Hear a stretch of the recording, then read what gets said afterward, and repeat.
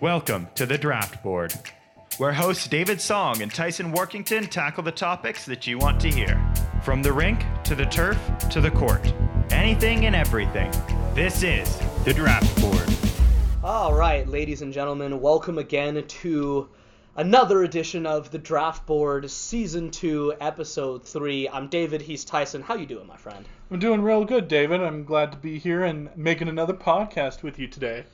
Yeah, and you know what? I have to be a little bit honest with the listeners in that this was not the best day for me, but going through some personal things. But the one thing about sports is that it often has been able to distract me and give me something positive to focus on, and I'm glad I'm able to do that with you tonight, partner. Yeah, I'm glad. Sports is always something fun and something good to talk about, especially when life is difficult and hard, but I'm glad that sports can be kind of a reprieve at times, but also be a really impactful way to have a good community around you. And yeah, I'm thankful that we get to do this as well. Now, speaking of feeling good, I have a feel-good story for us that hits particularly close to home for me in a good way, because those of you who know me know that I am in Indianapolis studying sports journalism, and I'll be going back in about mid-January to continue to do that and also to work part-time for the athletics department there, which I'm quite excited for. But one of my favorite parts about being there has been becoming friends with several of the girls on the IUPUI Jaguars women's basketball team. And I met many of these ladies through Christian life groups and worship events, and I'm pleased to call them friends. Rachel McLemore, Rachel Kent, Morgan Allen, Allie Berg, if any of you end up hearing this or listen to this episode, shout out to you guys. You guys are great, and I really appreciate y'all. I also really appreciate the fact that y'all, as well as the rest of your teammates, you ready for this, Tyson? So IUPUI has never been a nationally ranked basketball team in America. For context, for those who don't know, they play in the Horizon League, which is what we call a mid-major league in NCAA Division I. And what that means is that while they still play in the largest general category, or the most competitive rather, not the largest, but the most competitive general category of U.S. college sports, they are considered a mid-tier program in a mid-tier conference, which is actually a big step down from what we call the Power 5 conferences, Big Ten, SEC, and a lot of other acronyms that would most likely confuse people who do not follow American college sports. And it just so happens that today, or at least today as in the day we're recording this is Tuesday Tyson, what's the day today? I'm blanking. It's Tuesday the 21st. Tuesday the 21st. They played the Iowa Hawkeyes. That's a Big Ten school. It's a Big Ten school. Not only is it a Big Ten school, it is a big-time school in the Big Ten, currently ranked number 15 in the nation. IUPUI, like I said, has never been ranked. Now, IUPUI went in, with a 4-4 overall record, including 2 unfortunate COVID forfeits that really kind of set them back in terms of the Horizon League standings. Iowa, I believe, is about 6-2 going into this competition. They were just starting their Big Ten conference schedule. What does that translate to for all the laymen listening out there? IUPUI, as much as I love my friends on the team, they were the clear underdogs in this game. Iowa's a big deal. They were the more highly ranked team, and they were definitely the favorite. And I was watching this game because it was only available on Big Ten Network Plus, which I had to pay $15 for a month of. But hey, it's my friend, so it was worth it. So They didn't get off to a particularly good start, and they ended the second half down double digits. I believe it was about down 15 points. And Caitlin Clark, by the way, who is the Iowa Hawkeyes' best player, really made her mark on this game. I think scoring 13 points and about 6 or 7 rebounds in the first half. And she's a great player, and the Hawkeyes, you know what, they were rolling, and the Jaguars weren't making nearly enough shots to keep pace, and I was sitting there being like, you know what, I know that this was kind of an underdog proposition, but I do hope that the Jaguars make it interesting. Mm-hmm. And guess what, Tyson? By the fourth quarter, Mm-hmm. my friends and their teammates had cut an 18-point lead to 4. Oh, wow. Yeah, and so at that point, as you can imagine, I was leaning forward in my seat quite a bit more than I was in the first half. You were very interested. I was very interested, and I went from sort of resignation to very much emotional investment in this game. And man, the final sequence was so insane that so our starting center, Macy Williams, really started breaking free in the second half. She finished with 19 points despite scoring only 4 in the first half. She was a big part of our comeback. My friend Rachel McLemore, whom I met in a life group last year in 2020, she had 19 points. 19 points that were really important as well, but first of all, I want to give a shout out to my friend Rachel, so that she was playing man-to-man defense on Caitlin Clark for most, if not all, of the game. Caitlin Clark, for those of you who don't know, was the Big Ten Freshman of the Year last year. She was named the Athletic, WBCA, and USBWA Tamika Catchings Co-Freshman of the Year. I think that was alongside Paige Beckers, who a lot of people know about. And those same 3 organizations, the Athletic, WBCA, and the U.S. Basketball Writers Association, first team All-America last year. And she is so good that last year when Iowa met UConn in the NCAA tournament, aka March Madness, that game was billed by many media outlets as Paige Beckers versus Caitlin Clark. Paige Beckers is one of the best players in women's ball right now, and the fact that Clark is compared to her shows you how highly regarded Caitlin Clark is. Yeah. And my friend Rachel McLemore, you know what? I messaged you, I DM'd you already, gave you a shout out for this, but now I'm going to do it again a bit more publicly. My friend Rachel McLemore went out there and locked down Caitlin Clark in the entire second half. Wow. That's impressive. Very, very much so. I feel like I may have to bow down or kiss her ring like the Pope does next time I see her on campus. I'm joking, of course, but phenomenal two-way effort by her over the course of this game. And it kind of got to a point where I think with less than a minute left to go in the game, our starting point guard, Destiny Perkins, was at the free throw line. By the way, this is now a 2-point lead, 4-point lead down to 2-point lead, 2 free throws to tie the game, and she misses a first free throw, but she hits a second one, so we're now within 1. And I was just sitting there being like, man, I hope she hits the second one too. Or rather, I was thinking, I hope that this 1 point doesn't come back to bite us. Yeah. And you know what? With seconds left to go in the game, Rachel McLemore drives to the net, gets fouled, 2 free throws coming up, and this time 2 free throws can take the lead for the Jaguars, their first lead of the game with 8 seconds on the clock. How crazy is that? Crazy. Absolutely crazy. And so Rachel steps up to the line, takes a deep breath before each shot, net. No. Not even rim, just in and in. And we are up by 1 with 8 seconds left on the clock. Iowa calls their last timeout. They inbounded in our half. And guess what? We fouled them. But also, guess what? We had a foul to give somehow this late in the game. And so Iowa had to inbound it again with 4 seconds left on the clock. And I was thinking, okay, we just have to defend for 4 seconds. We can do this, right? And it turns out one of Iowa's players, unfortunately her name eludes me, but she had a pretty good game over the course of the game, and she gets a jump shot from about the free throw line and leaves it short on the front iron. We grab the rebound, and it is... Let's go. Yeah, but here's some context for you folks. Not only did the IUPUI Lady Jags upset the Iowa Hawkeyes, not only did they erase an 18-point deficit, outscoring a nationally ranked team 27-11 in the fourth quarter. Wow. This is IUPUI's first ever program win in history.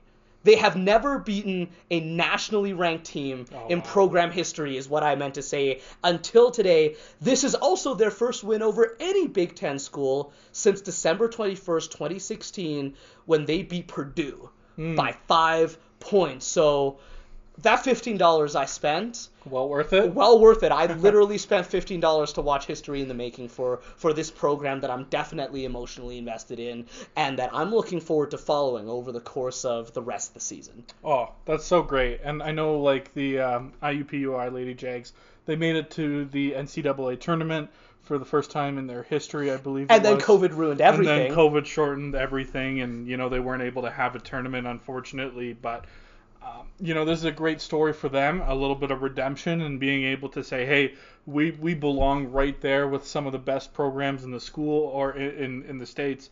And, we deserve just as much national recognition. They played Michigan a while ago, tooth and nail, right to the bitter end as well. So, you know what? Good on the Lady Jags. We are going to keep supporting you, going to keep cheering you on. I might have to need to get in on that Big Ten Network package, see if I can get your information. Mm-hmm. But yeah, no, it was a great win for those ladies, and I know that they are probably just thrilled about it. Yeah, and to your credit, when they played the, I think, currently number 11 ranked Michigan Wolverines, again, another big-time Big Ten school, although they did lose, they pushed Michigan to overtime and lost by 5. And so both of those games against Michigan and Iowa prove that this Horizon League team can hang with some of the higher echelon teams in the NCAA, in Division I, and you know what, like, I feel kind of weird, like, calling them my girls, because, look, I mean, like, we're just friends, obviously, but nah, man, I'm just gonna have a little fun here, and you know what, Allie, Rachel Morgan, if you're listening to this, as I hope you are at some point, you know what, just nothing but love. I'm just joking around, having some fun here, but informally, you know what, y'all are my girls, and I am looking forward to the rest of this Horizon League season as it continues. That sounds great. You know what doesn't sound great, Tyson? What doesn't? The NHL pulled out of the Olympics today. I know. The NHL, they just couldn't do it. They couldn't do the Olympics. No, and according to sources from ESPN reported this, CBC Sports reported this, so far the at least the ostensible reason for the NHL going back on sending their players to the Olympics is because of the current swath of COVID, specifically the Omicron variant, that is generating a lot of positive tests in the NHL, so much that the entire league today announced that they were going to pause operations through Christmas to see if they can take some of the heat off of this. And this is obviously far from ideal, but before we go any further, I just want to take a moment to, you know what, listen, like, the Olympics are controversial, NHL players going to the Olympics are controversial, there's a lot of nuts and bolts and serious arguments you could get into here, but can we just take a moment and kind of commiserate what would have been a really, really fun thing? Yeah, it's too bad that, the NHL players don't get to go, and I know a lot of players were really looking forward to it.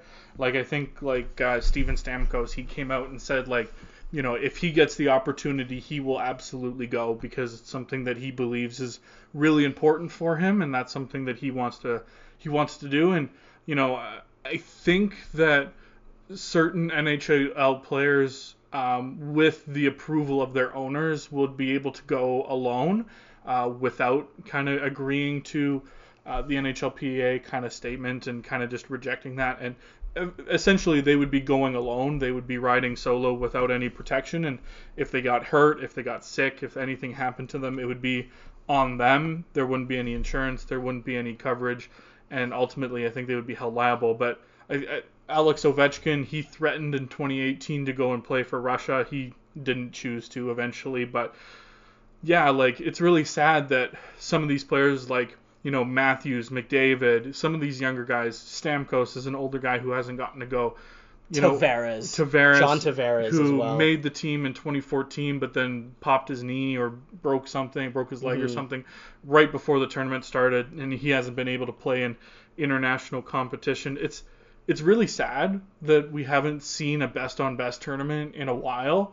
I think the last one was 2016 World Cup. Yes. But yeah, it's sad that doesn't have to happen, but I think ultimately when you think of safety and everything with the Omicron variant, lots of the players in the NHL, they've tested positive for COVID. Now, thankfully, because everybody in the league besides Tyler Bertuzzi is vaccinated. Besides Tyler Bertuzzi. He's literally the only one. That's hilarious, first of all. Second of all, just a quick shout out to the fact that Duncan Keith really, really didn't want it for a while, but finally acquiesced earlier this year. Finally, he did decide to go and get the vaccine, which is good.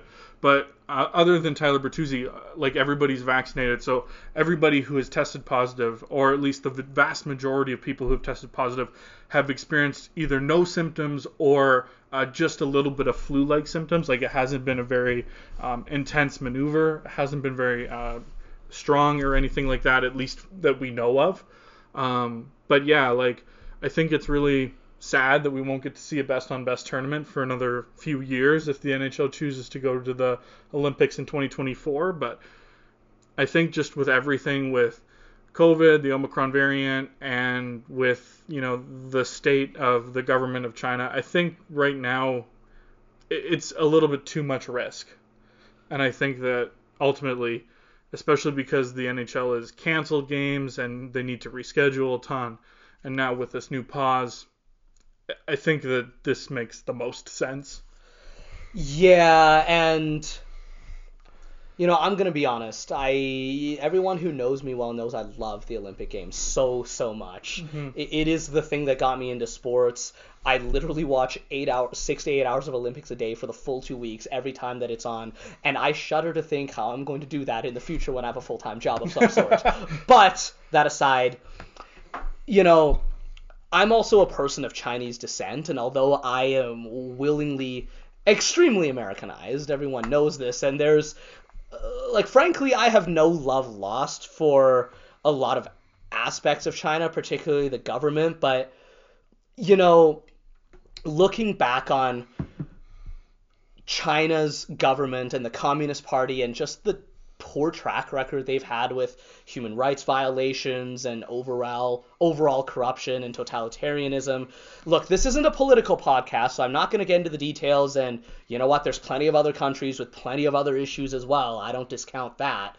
But there is a part of me that, quite frankly, would love to see Team Canada and Team USA fully boycott these Olympics and not send anybody and say, look, if individual athletes want to go, you have the freedom to do that, but we are not sending the teams the way we normally do. And the reason I say that is just because, first of all, I think there's an argument to be made for the IOC not picking China to host these in the first place, because, yeah, China is a world superpower, but they just, again, they have a poor track record with human rights violations, with oppressing their own people and oppressing free speech and being this authoritarian regime that really, that's not a secret. Mm-hmm. And it hasn't been for quite some time. And I remember, I think, scrolling through social media and seeing Erik Karlsson, the all-star Swedish defenseman, say, look, if the possibility of a 5-week quarantine is on the table, I wouldn't go.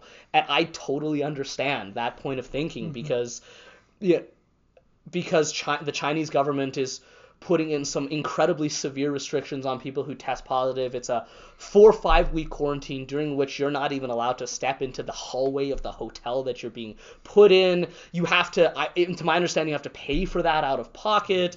And if any of our athletes, hockey or otherwise, were to get into that situation, and unfortunately we know that being vaccinated doesn't eliminate the possibility of you testing positive or contracting COVID,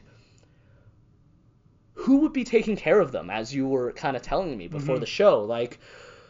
They'd be kind of out there in foreign territory under a questionable government, fending for themselves, locked in for 5 weeks under circumstances that no one would wish to experience. And I have my opinions on COVID, but I just think that I just kind of wish that we were never put in this position in the first place, and the right. IOC would have picked somebody else to host the Olympics.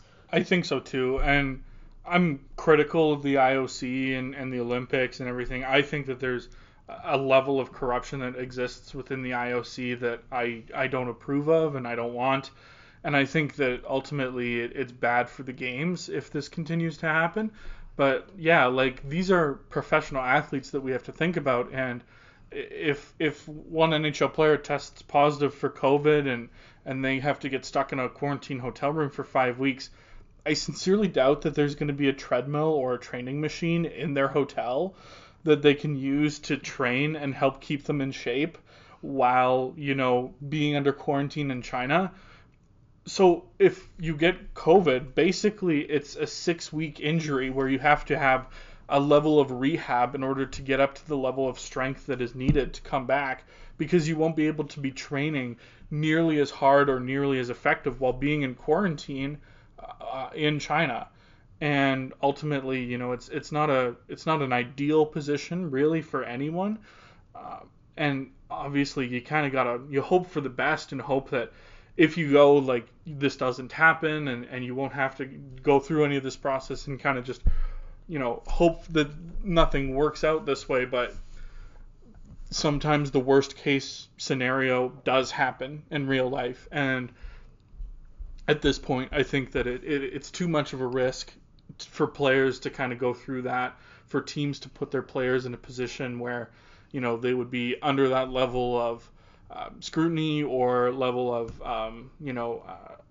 quarantine. And I think that, man, I know I wouldn't want to be that way. And Alex Pietrangelo, who was previously named to Team Canada, said out loud, like, hey, listen, I've got a family. Like, being away from my kids would be absolutely devastating, even if it was just for a couple of weeks, like, let alone a month. So, yeah, it would be really hard for people, for families, and, yeah, for athletes as a whole. I think the quarantine is going to be really tough for those who do test positive. In hindsight, don't all hockey fans wish that the NHL would have gone in 2018 and not gone now? Yeah. I mean, in hindsight, that's definitely true. I was not in favor of the NHL going in 2018, and the reason why is because the IOC was trying to avoid paying the insurance bill if an NHL player got hurt, and that has not happened since the NHL has gone to the Olympics. So I don't know why Renee Fassal, the IOC director, decided that the 2018 Olympics was his time to make that statement. I disagree with it profusely. But yeah, like, it's unfortunate that the business side of sports, with insurance and money and professional athletes and the NHLPA and the NHL all trying to work alongside the IOC, the Olympic Committee, that was what got in the way of having a true best-on-best Olympics in 2018, not COVID. And now here we are in a pandemic world where we're living with COVID, where we're living with this virus that exists. And it's not even a business decision anymore, it's a medical decision. And really, it's out of the business's control, which is really disappointing. Right, and so just for some context, the NHL and the NHL Players Association committed to going to China for the Olympics back in September, but the one caveat from the start was that either party was allowed to withdraw if COVID-19 conditions posed some sort of tangible risk to either athlete safety or the impracticality in reshuffling the schedule. And with the pause in the season already on, it seems like that's the reason that they're presenting, that it would be way too hard to go through 2 breaks and reschedule everything, in addition to all the risks to athlete health and politics and local restrictions and all of those other things. So, look. Hey, you also got to remember, like, this is something that the players negotiated for in their CBA return to play agreement, where, the players wanted to go to the Olympics, and they were willing to give certain concessions to the owners in the return to play agreement in June of last year, where they were like, if we have an opportunity to go to the Olympics, we want to go. And the NHLPA lawyers specifically told the players, like, this isn't necessarily the best deal. And the players said, we don't really care. We're willing to make these concessions as long as the NHL puts in a reasonable effort to get us to the Olympics. So this is something that the players really wanted for. They negotiated for it in their literal contract with the NHL.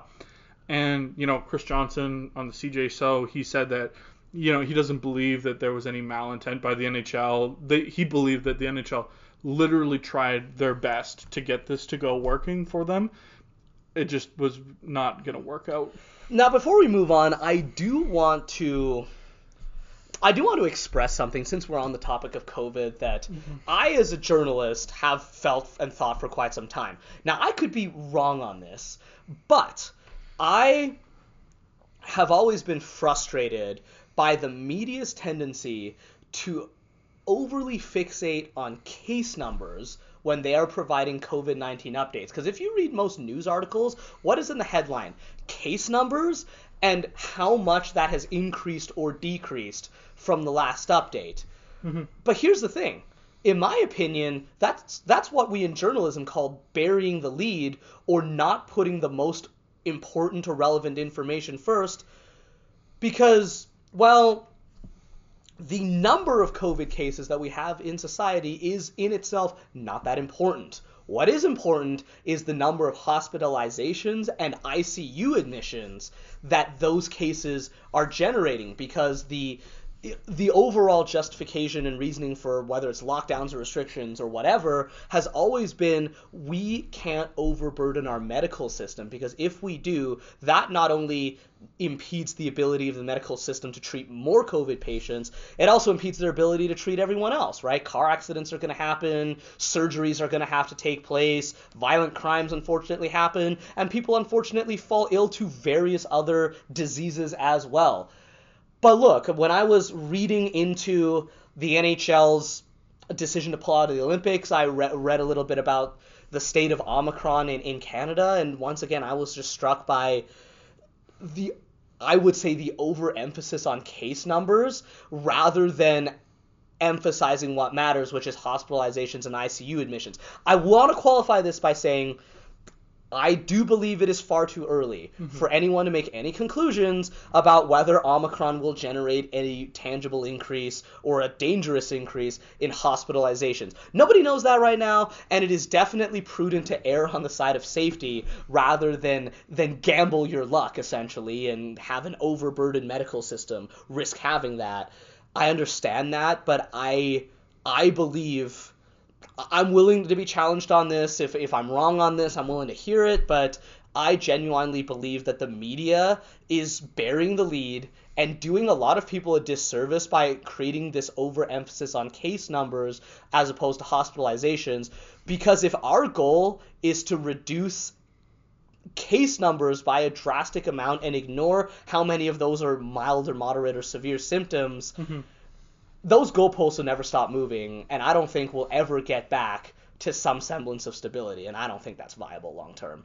No, and neither do I. Like, I really think that, like, the case numbers are kind of an overrated stat, like you mentioned. Kind of like passing yards for quarterbacks in football. A little bit.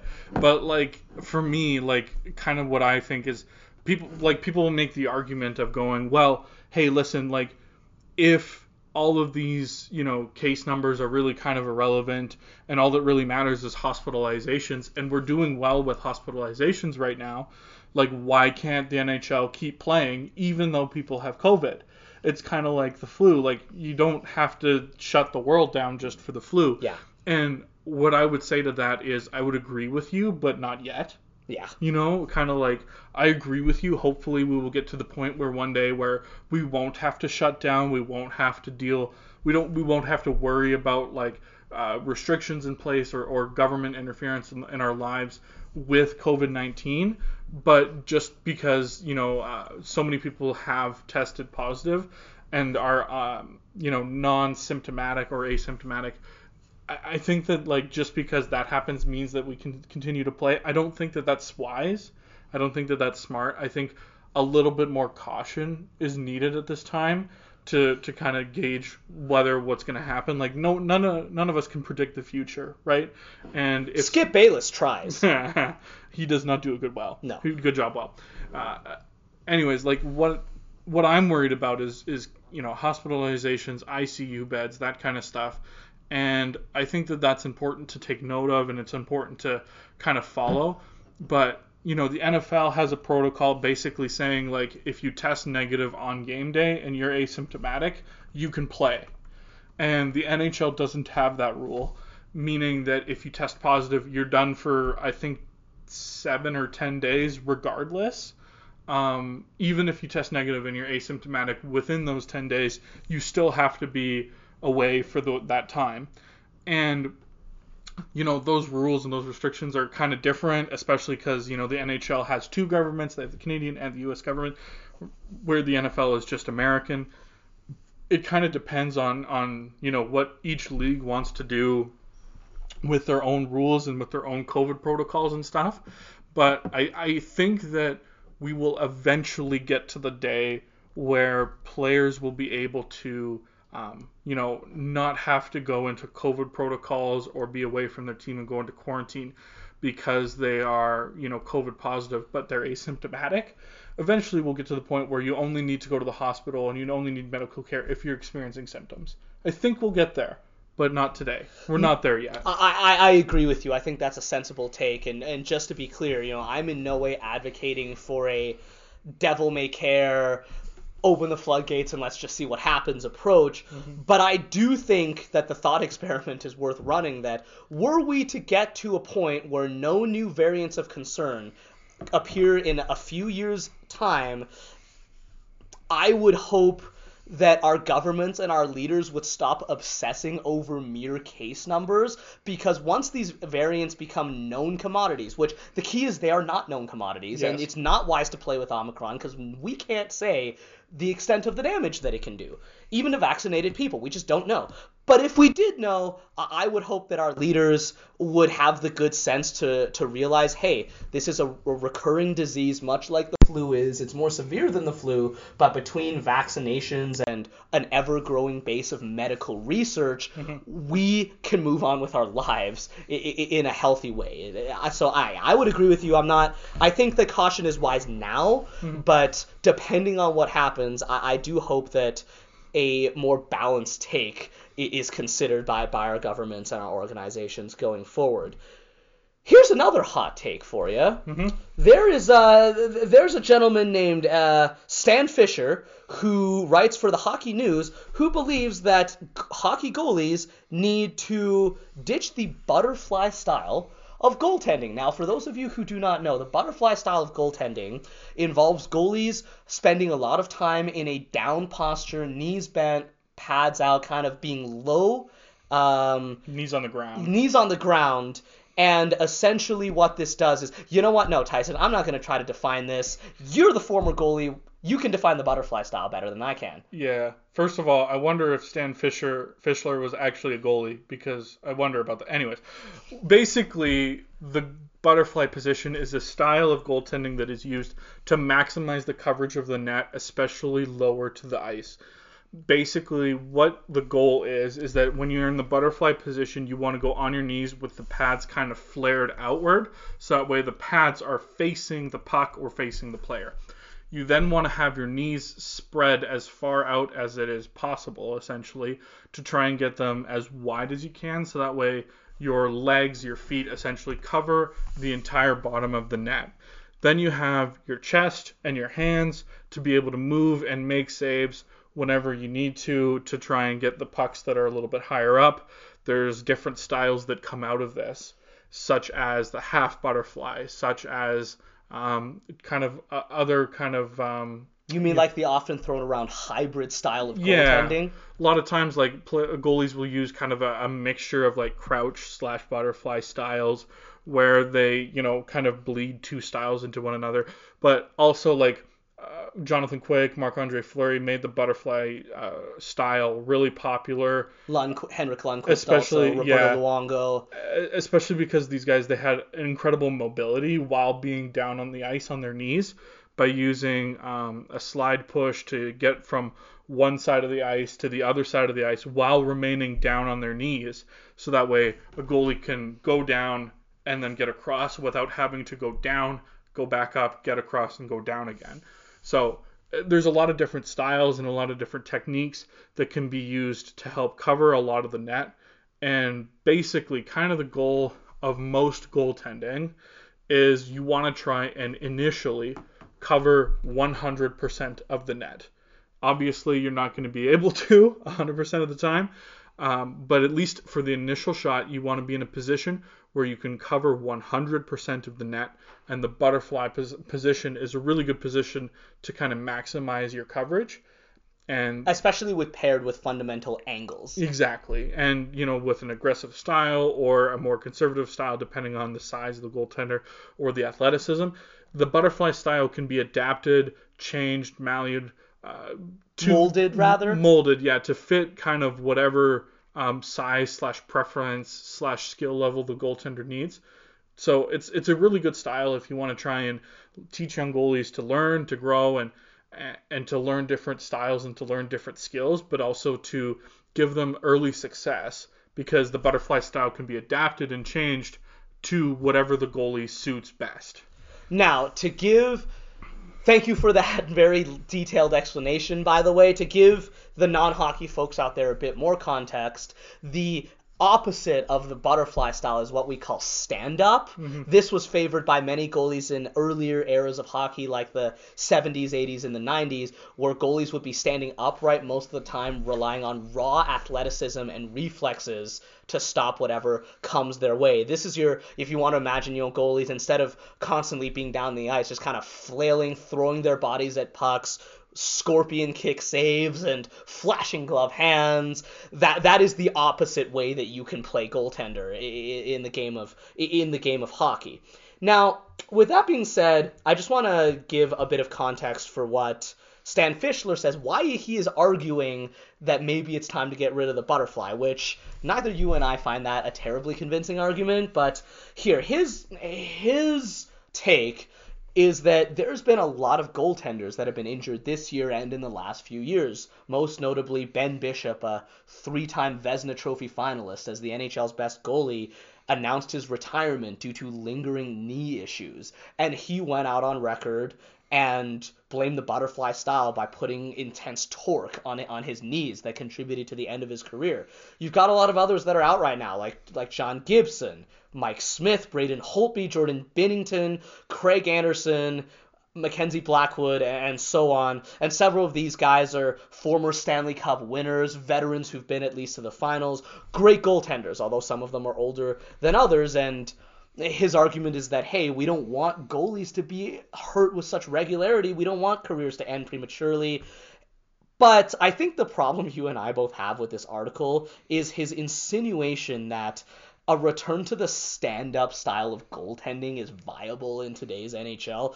Stan Fischler writes that Ken Dryden and Johnny Bower, he mentions that they're Hall of Famers, and yeah, they stop pucks with a really stand-up athletic style, but man, that was in an age where they didn't have curved sticks.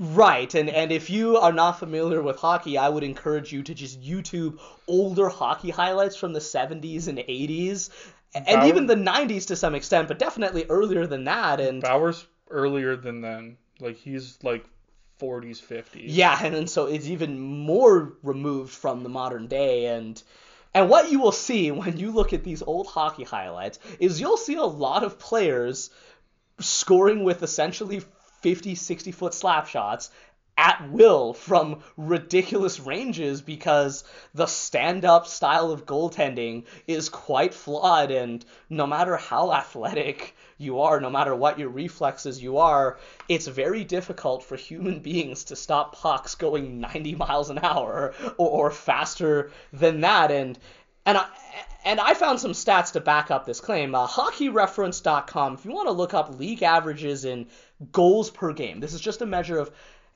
across all the games in the NHL in any given season, what is the average number of goals scored in that game? And when you look at anywhere from the 2000s onward, you see that the number is always under 3 goals a game. For example, this current season right now, we're at 2.76 essentially goals against average. You go back 10 years to 2010, the number is 2.61. You go back 10 more years to 2000, the number is 2.65 goals against average. But then if you start getting into the 90s and the 80s, where these older styles of hockey were being played and the stand-up was much more prevalent, 1981, 3.95 goals per game. 10 more years, 1991, you've got 3.37 goals per game, and you go all the way up to 1993-94. That was about the point where these numbers started going down, 3.14 goals per game. But anything before the 1993-94 season, well over 3 goals a game were being scored in the NHL, as opposed to about 2.5, under 3 in the last 10, actually the last 20 plus years. And so, to me, this is a case of the numbers backing up the eye test, that, yeah, sure, the stand-up goaltending style may save the athlete's knees, but at the same time, this is the highest level of a contact sport. And if goalies were to start going back to a stand-up style, a lot of pucks would go in. Oh, totally. And, like, I don't want to be mean to Ben Bishop, but I want to, like, reference this. Ben Bishop is 6'7". You know, he is a freakishly large person. There are not many people in the world that are 6'7". In fact, him and Mikko Koskinen were the tallest to ever play goaltender in the NHL. And when you think of really tall individuals who are in athletic sports, a lot of them suffer with a lot of injuries. This is not something that is uncommon because, you know, human beings in and of themselves, they're not really supposed to be that big and that athletic. But they are, and sometimes the body breaks down because of that. Well, I mean, you look at Yao Ming, 7'6", 310 center in the NBA. Joel Embiid, 7'1", 280 or something like that. And players, even Zion Williamson, 6'7", 285, explosive athleticism. All three of these players have suffered repeated injuries, particularly to their knees and ankles and their lower halves, because, as you said, it is difficult for human joints to consistently hold up to that amount of mass exploding that much. Absolutely. And it's something that, you know, people don't always want to acknowledge because they never want to say, like, oh, it's just because your body is different and everybody's body is different. But that's partly the case, you know. Like, as a trend, because of the butterfly style, goalies are in fact getting bigger. In the 90s and the 80s, you could find a lot of goalies that were 5'10", 5'11". Nowadays... And even Darren Pang, as you said, 5'5". Kelly Rudy's, I think, is about 5'8" in that ballpark. About there. But now, like Jack Campbell, he's 6'2", he plays for the Leafs, and he's one of the more smaller/average goalies in the NHL in terms of height and size. Like, compared to a lot of goalies, he's small. Like, Henrik Lundqvist was really big. Wasn't he like 6'4", 6'5"? Well, actually, Henrik Lundqvist was only 6'1". Oh, he really? wasn't actually. He was about 6'1", 185, which, by the way, to your point, that is a smaller goalie in today's NHL. But look, Andrei Vasilevsky, the devastatingly effective goalie that backstops the Tampa Bay Lightning to two cups in a row, 6'3", about 225. He's a big body. Mike Smith, 6'4", ballpark 220 pounds. Let's look at the rest of these goalies on that list. John Gibson, 6'2", I think about 220. And when you look at other guys in the NHL, there's just a lot of really, or at least relatively bigger, taller goalies that cannot be compared to the 5'10" Dominic Hasek's or the 5'5" Darren Pangs of the past. Yeah, and I just think that, the stand-up style, like you mentioned, it's not a good way to deal with it. And if I'm going to be 100% honest, you will always find people that are willing to sacrifice their knees for the career that Ben Bishop had. Ben Bishop, he was a multiple-time All-Star. I believe he won a Vezina. Did he not win a Vezina in Tampa Bay? I'm not sure he did, but he, like I said, he was at the very least, in the running Vezina finalist 3 times. So even if he didn't win, he was very close and considered a top 10 goaltender for 3 seasons. Using the style that Ben Bishop had would be, it's clearly right now what we have is the best style that we have to stop pucks. And there are always going to be people that are willing to sacrifice their knees for a great career in the NHL or even a modest career in the NHL. And I think that as long as it's the best way to stop pucks and to play goalie, the butterfly position is going to still be used. And I'm with you. I'm with Steve on this. Yeah, probably the torque. Oh, you mean Stan Fischler? Oh, sorry, Stan Fischer. Yeah, I'm with Stan on this. That the torque, the weight and the damage that it could do to your knees being a butterfly goaltender, I'm not convinced that that's not an issue. I'm sure that that's probably definitely something that a lot of goalies go through. Knee injuries, lower body injuries, groins, everything that that goalies suffer through. A lot of them are non-contact injuries. The goalie's just trying to make a save and then pulls something accidentally. But you know what? I think that there's going to be a way in the future that maybe there's a different style or a different way of doing goaltending that maybe will help lower some of these injury risks. And I don't think that going back to the stand-up style is the answer, but I do think that, as the game progresses, different techniques are needed for different eras and different times.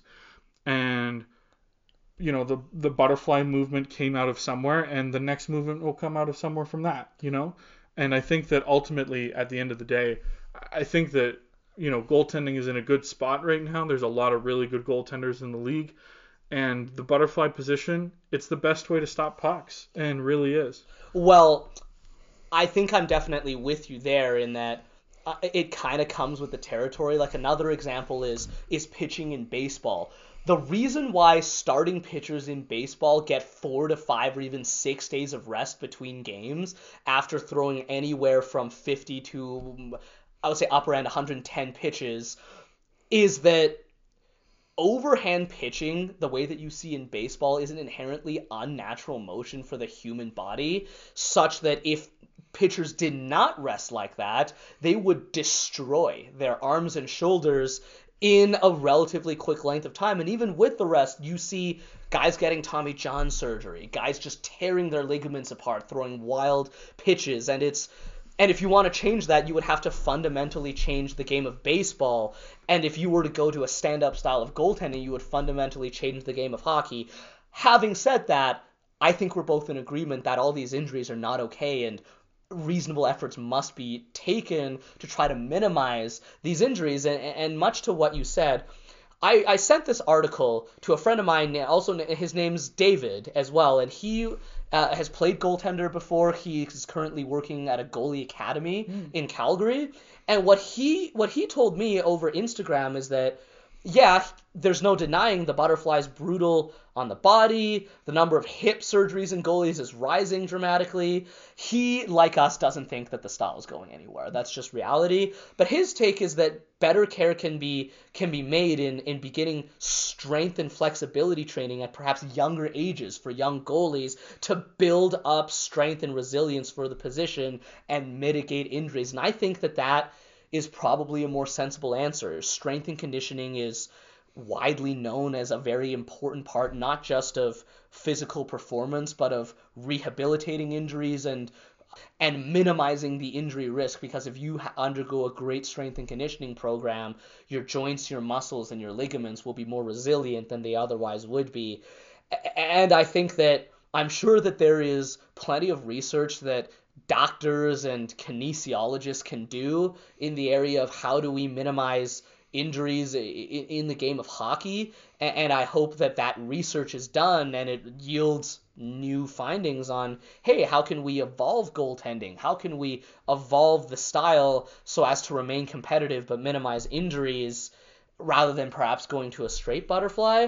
But ultimately, I would agree with you, and I would agree with my friend David, that the better approach is mitigation and not kind of a knee-jerk drastic change to something else. Yeah, I would agree with that. And, I hope that one day, there's a lot more, technology, there's a lot more training, and there's a lot more research done on this to make goaltending a safer place.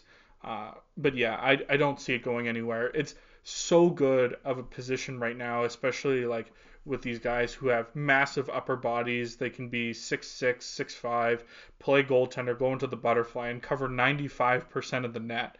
It's so good, and you can't coach size is something that I was always taught as a kid. Oh, trust me, as a 5'3" man, I know that all too well. You cannot coach size. You can't coach size, right? And being a larger person in the butterfly style definitely helps.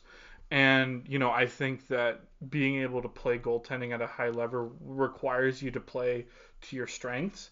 And the butterfly position has a lot of strengths, and it's a good position. So I don't think that we need to reject this. I think that, ultimately being able to find a way to create new ways to, evolve the game is good.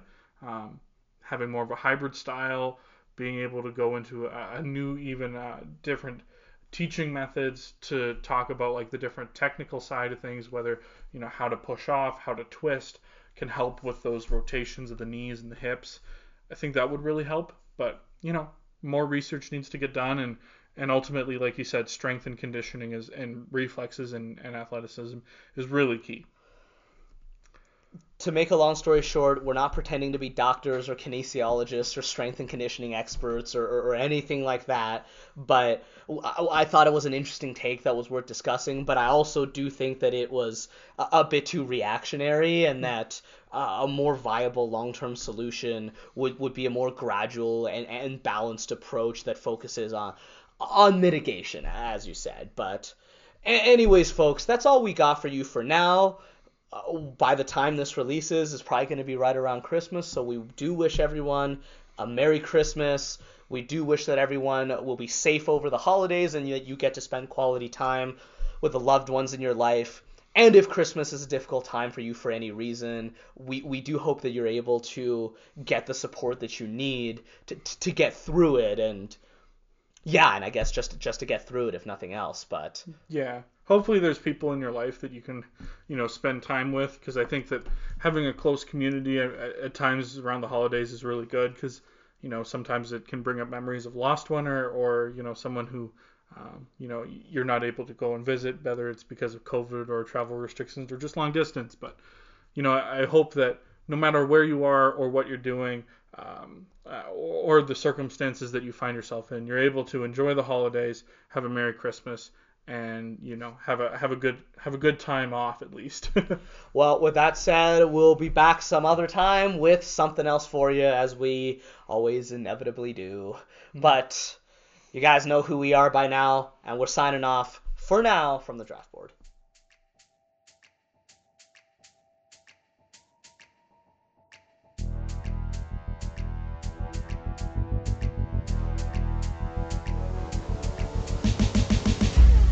Thank you for listening to The Draft Board. Podcast music, intro, and outro is produced by Graham Bass. Your hosts, again, are David Song and Tyson Workington. Come back next week for more insight from the rink, the turf, and the court. See you soon.